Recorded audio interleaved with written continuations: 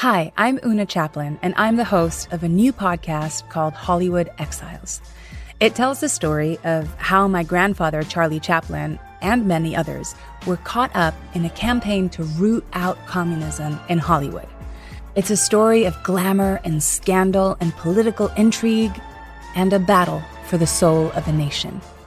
Hollywood Exiles from CBC Podcasts and the BBC World Service. Find it wherever you get your podcasts. This is a CBC podcast. Hi, I'm Alex Panetta.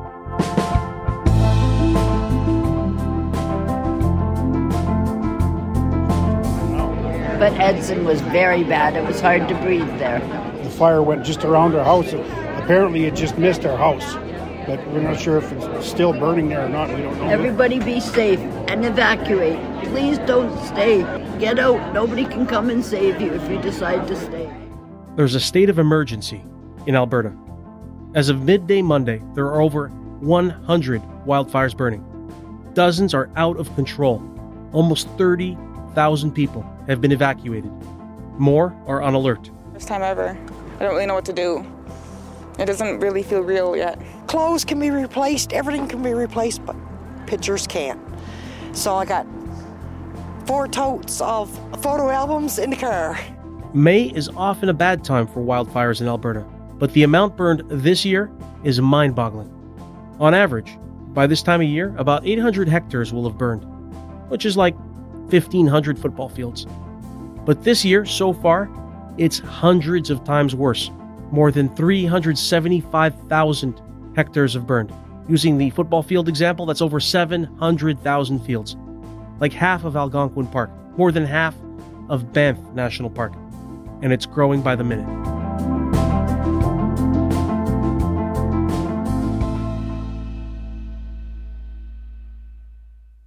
Nancy Carlson is a host and producer for the CBC Television News at 6. Hi, Nancy. Hi. Okay, so let's start with you. I just want to say how much I appreciate you being here with us today, because you're not just busy covering this story. You were personally affected by this story. So what happened? Yeah, so on Friday, I was leaving work and I was driving home. And it was interesting because all day I'd been keeping track of where the different evacuation alerts were coming from, and none were by my house. But there was a very distinct plume of smoke in the direction I was heading when I was heading home.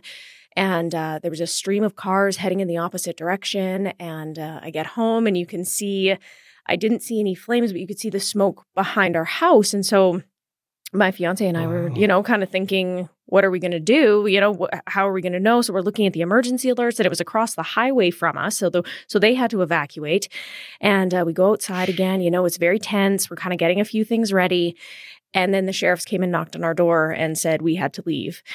Wow. That moment is, and I know that this may sound strange, but I cover this in the news. You hear these stories of we had the knock on the door and, we had to collect what we could and just, hit the road. And we did have a little bit of time, so we were grateful for that. But we started packing things into the car, and it's surprising how quickly that half hour we were allotted went, So we went to go stay with my parents. They were very gracious about that.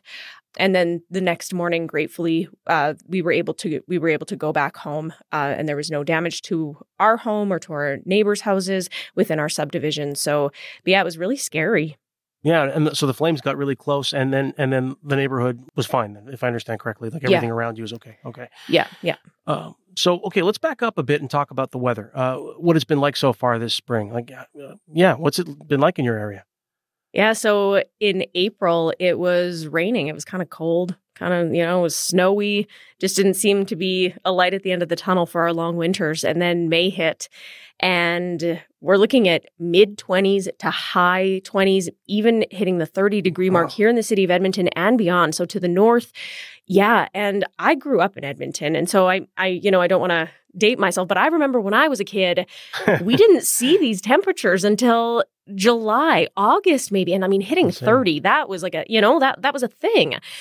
And so it has been incredibly hot over the past few weeks. It is so dry out there. I I run in a rural area, and all of the sloughs, they're dry. The ducks have nowhere to go. The geese have nowhere to go. It's shocking. And then the wind on top of that as well. And of course, I'm in Edmonton, in kind of central northern Alberta. But I mean, you go to the north, it's even worse up there. And to the west, it's worse in that direction too. It's been unprecedented. It's crazy. Like, I live in a pretty warm city, Washington, D.C., and 30 degrees in April or May. It happens, but it's very warm there. I can't even imagine this happening in Alberta. So at first, I was thinking it was pretty early to have fires in May, but May apparently is often a bad fire month for Alberta. Is that the case? Yeah, you know what? It's really strange when it comes to weather in Alberta, because when you think, there's this ongoing joke, if you don't like the weather in Alberta, wait 5 minutes.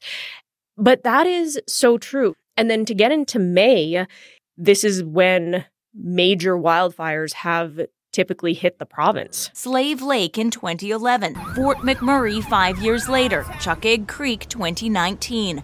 All burned in May, that window of danger when the snow is gone, but there's no grass on the ground or leaves on the trees yet. Two factors that can help hold moisture and slow fires from spreading. This year, though... And of course, all this is happening against the backdrop of a changing climate.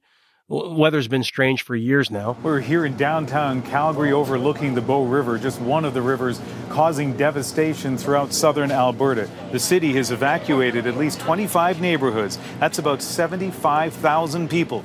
An extreme heat wave is sweeping across Western Canada, claiming dozens of lives as people struggle to keep cool. The unprecedented heat smashed Canada's temperature record when the mercury hit 49 degrees Celsius. Storm that ripped across central Alberta yesterday has caused damage to dozens of vehicles and properties. A frightening journey along the QE2. Stranded drivers north of Innisfail, where hail the size of softballs came crashing down. And we had those infernos that swept through Fort McMurray, which you yourself covered. A wall of flame lapped at the side of Highway 63 and jumped the city's major thoroughfare. Tens of thousands were ordered to leave. The fire jumped the river, and we had basically 2 minutes to get home, grab our stuff, and we had to leave. And it was gridlock as they tried to get out of the city. The fire ripped into some neighborhoods, destroying homes. What do scientists expect nowadays when it comes to wildfires? Well, I'm glad that you mentioned the Fort McMurray wildfire, because that's a really good example. So in 2016, when the Fort McMurray fire was burning, it was heading in one direction, and it was, just, okay, it was predictable, I guess you could say, as predictable as it could be. But then the wind changed, it jumped a creek, and then absolute chaos. And I still remember just seeing the images like this can't be happening. This can't be happening in Alberta. And when we do hear from climate change experts, they say that when we look at these hotter temperatures, they're starting earlier. Wildfire season in Alberta has been moved up. So it used to be later. Now it's March 1st, just to give them, so that when it comes to getting assistance, if they need assistance in one way or another, you have that support. So it's March 1st now, and you think of, again, how hot it is, how dry it is. And if winter doesn't, we don't get that first snowfall, our summers are longer and hotter, it's a longer burning season.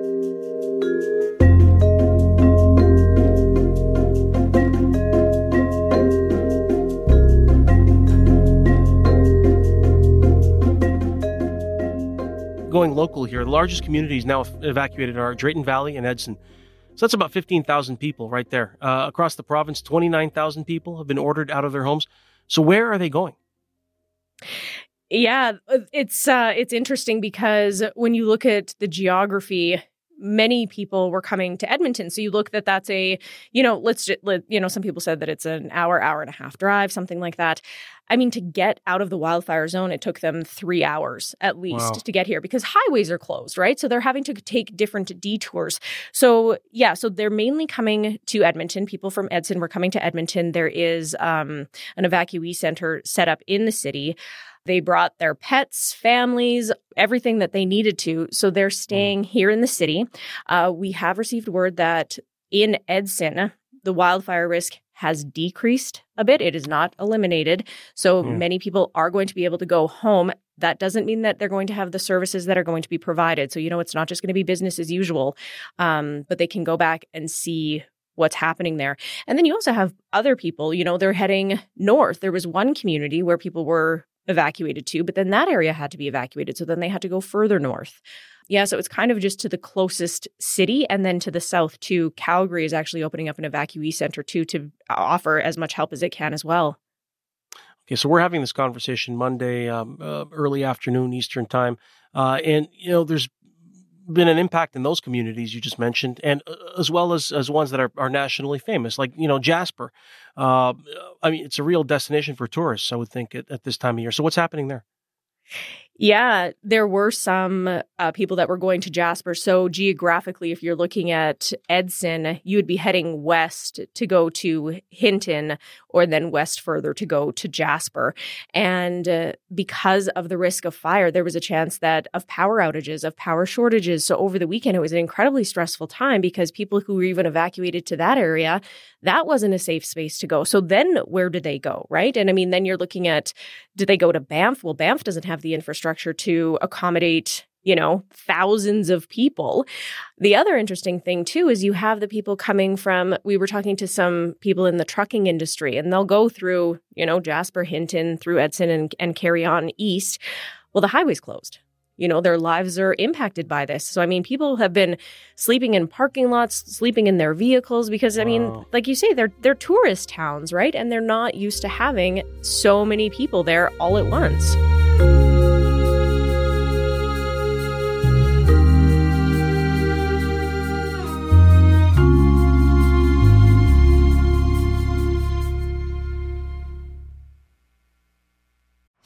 Hi, I'm Asha Tomlinson. And I'm David Common. And we're hosts of CBC Marketplace. We're award-winning investigative journalists that want to help you avoid clever scams, unsafe products, and sketchy services. Our TV show has been Canada's top investigative consumer watchdog for more than 50 years. But this is our first podcast. CBC Marketplace podcast is available now on the CBC Listen app or wherever you get your podcasts. This is the second segment we've done in Alberta in just a few days, because you just had the start of an election campaign. And I want to talk about a natural disaster occurring in the midst of the campaign. So how are the two main party leaders, current Premier Danielle Smith and NDP leader Rachel Notley, how are they responding? This is interesting to see how this is playing out, because this election campaign it just started, not that long ago. They have both shared similar photos that yesterday the leaders of the main parties there, they sat down at a table and had a discussion. So, we saw that photo opportunity, not sure, just the discussion of having to work together. Both leaders were at the Expo Center talking to evacuees. So it's interesting because it's an opportunity to connect with people. So on the campaign trail, but then you also have the severity of the situation. So you are seeing a little bit of that. Some of these questions that people are asking, is it a photo op or is it a chance to talk to people and really connect with them? And going forward, what political watchers are saying is, so how is this immediacy going to play out on the campaign trail? As we get into the next few days, if the wildfire situation does ease a bit, what is that going to look like? Well, with the increasing number of natural disasters, you're actually seeing this more often in politics. Where these things happen during election campaigns, and leaders then have to sort of walk this fine line, right? You don't want to be accused of playing politics with a crisis. And I'm just wondering if you're seeing anything they're doing to be seen campaigning within a crisis, but doing it responsibly and not profiting off of a disaster. Yeah, I would say at this point in time, campaigning was halted in the hardest hit areas, because they have the urgency of having to care for their livelihood. And so campaigning has taken a backseat.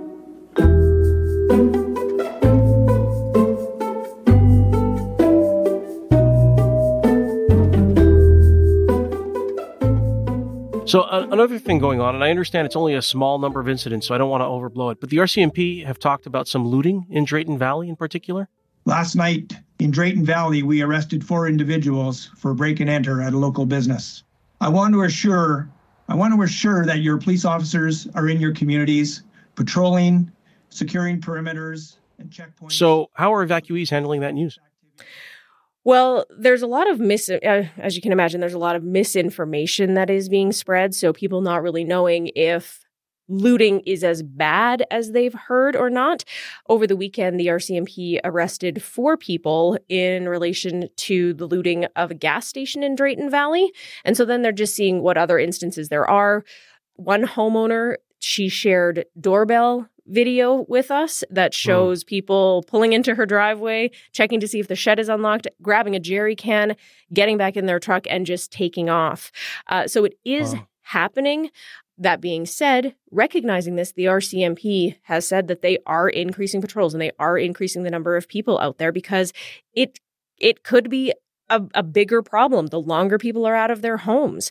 And I think the biggest thing with this, though, is the spread of misinformation. You know, we talked to some evacuees and they're so worried about their homes. And then they're hearing that their homes could be looted and they just don't know what to believe. And they don't know where to get information. I'm super paranoid about somebody breaking into my house. So I was like, it would be better for me to be here. Drayton is a ghost town right now. The people I seen moving around town didn't look like they had the best intentions. And so that's the biggest thing, is them getting some peace of mind, I think, that, you know, that their concerns are being taken seriously. And it does seem right now that they are being taken seriously. And so some of them actually don't want to leave their home because they want to protect their property. Is that happening? There are a few places where we are seeing that happen. We haven't heard of any sort of I'll use the word aggression for it. You know, there haven't been any aggressive encounters that we've heard where somebody, you know, absolutely refuses to leave their home under the circumstances of somebody staying back. It usually is to protect livestock. Perhaps there's a farm. They have to protect whatever crop they're growing, those kind of situations. We have been hearing situations like that. But in terms of people, you know, aggressively staying back to protect their homes, people have been able to go. But I'll also say that in Drayton Valley, it was raining the other day. And so there seemed to be this idea of like, oh, it's raining, the risk is over. And so the mayor, she came out and said, like, do not come back. That light rain in the area this morning and the hard work by the fire crews has worked in our favor. However, it's not enough to make a significant change in the situation to allow for re-entry. So again, you get that unease that people just want to go home. Our ask at this time is very simple. We ask that all Albertans listen to local officials regarding any evacuation orders that you may receive. I would also ask that all Albertans, whether you're close to an area that is currently impacted or not, to please take steps to prepare yourself in the event that you have to leave your home due to an emergency response. You can never be too prepared. Things like 72 hours worth of food and water. Some people were told that they were going to be out for 3 days, to pack for 3 days, and then all of a sudden it stretches into 4 days. And to be frank, there is a difference between 3 days out of your home or 4 days out of your home, you know, and the uncertainty associated with that. And then when you look at the provincial support that you can receive, you can apply for that after you've been out of your home for 7 days. Every adult who's been evacuated and displaced for 7 consecutive days will receive $1,250, along with an additional $500 for each dependent child under age 18. So there is that unease too, right? Of knowing, okay, when am I going home? Do I need to apply for this? Am I going to be staying another day, you know, in my car, or can I get funding to stay in a hotel? So yeah, and they are encouraging people to just make sure that when they are leaving, they have enough, that they're prepared, that, you know, if you're leaving for 3 days, you may wind up going for 4. So just to be prepared in that way.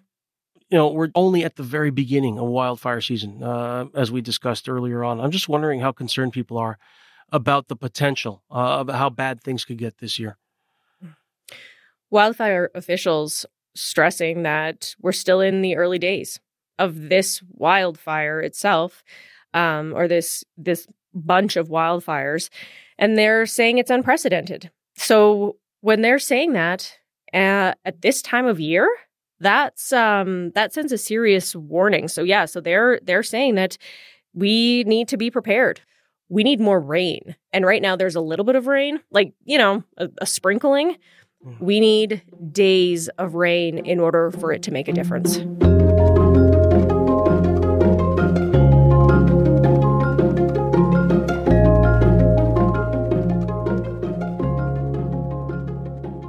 So I want to ask you a little bit about your part of the country. Wildfires happen everywhere. Climate change is happening everywhere. But I'm wondering why we keep hearing about these persistent, devastating forest fires in the West, in BC, in Alberta, in California. What is it about the climate or about the ecology of the West Coast and areas close to the West Coast that have made this phenomenon so devastating in that area? Mm-hmm. So there are a few things that we can look at. Number one is terrain. So when we're looking at fires in some areas, let's say that they're in mountainous areas, getting to those fires is very challenging. Something else that can happen is a fire can smolder underground with mosses and all of that kind of mulch that you see in beautiful forests. Yeah, all of that can continue to burn and smolder through the winter, and that can cause serious problems as we head into the next spring. And something else, too, is when you look at the geography as well, one of the things that wildfire officials in Alberta say is that you look at how much land Alberta covers, it's quite vast for the population, and the fires are so spread out. So, we're having one fire in one place. Well, that takes one crew, and 100 kilometers away, there's another fire. And and it's just becoming hotter. It's drier. When you look at the glacial melt, there isn't as much precipitation from there coming to rivers and streams. They're drier. And then exactly like you were saying, when it comes to climate change, it's hotter, it's drier. And all of that kind of adds up to this perfect combination that makes it absolutely ripe for wildfires.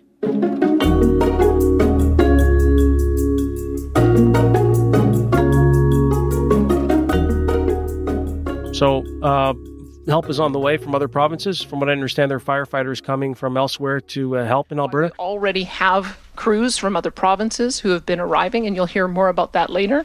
But after talking with Prime Minister, we sent a formal request for additional assistance. During our call, Prime Minister Trudeau confirmed that the military will be sent to assist if necessary. We should mention there are also fires burning in Saskatchewan and in BC. What's that like for you when you think about perhaps an entire summer of evacuations, fires, people losing their homes, smoky skies? It's frightening to think that we could be in for months of this. And when we talk about wildfires, it isn't just the fire, but as you mentioned, it's the smoke. A few years ago, the smoke from BC, the smoke from Saskatchewan, just blanketing the province and what that means for a time of year that we're supposed to be, like outside enjoying ourselves, getting fresh air, getting some sunshine. And it's tarnished because of this, and the number of people that are affected. That being said, from my own experience, and I think it happening so early in the season, is I think there's going to be a sense of preparation. I know for myself, I am now looking around my house thinking, what do I need to keep by the front door? We can grab that and go. And I've had so many people reach out to me and say, I wouldn't know what to grab.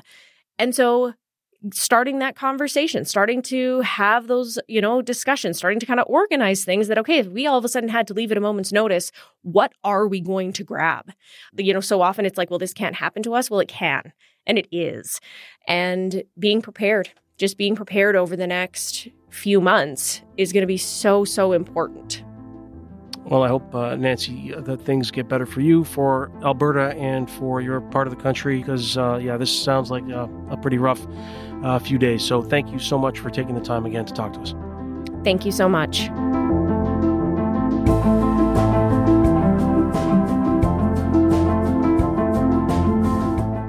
That's all for today.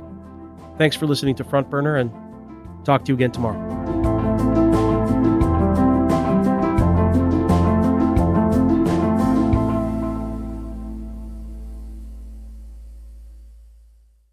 For more CBC podcasts, go to cbc.ca/podcasts.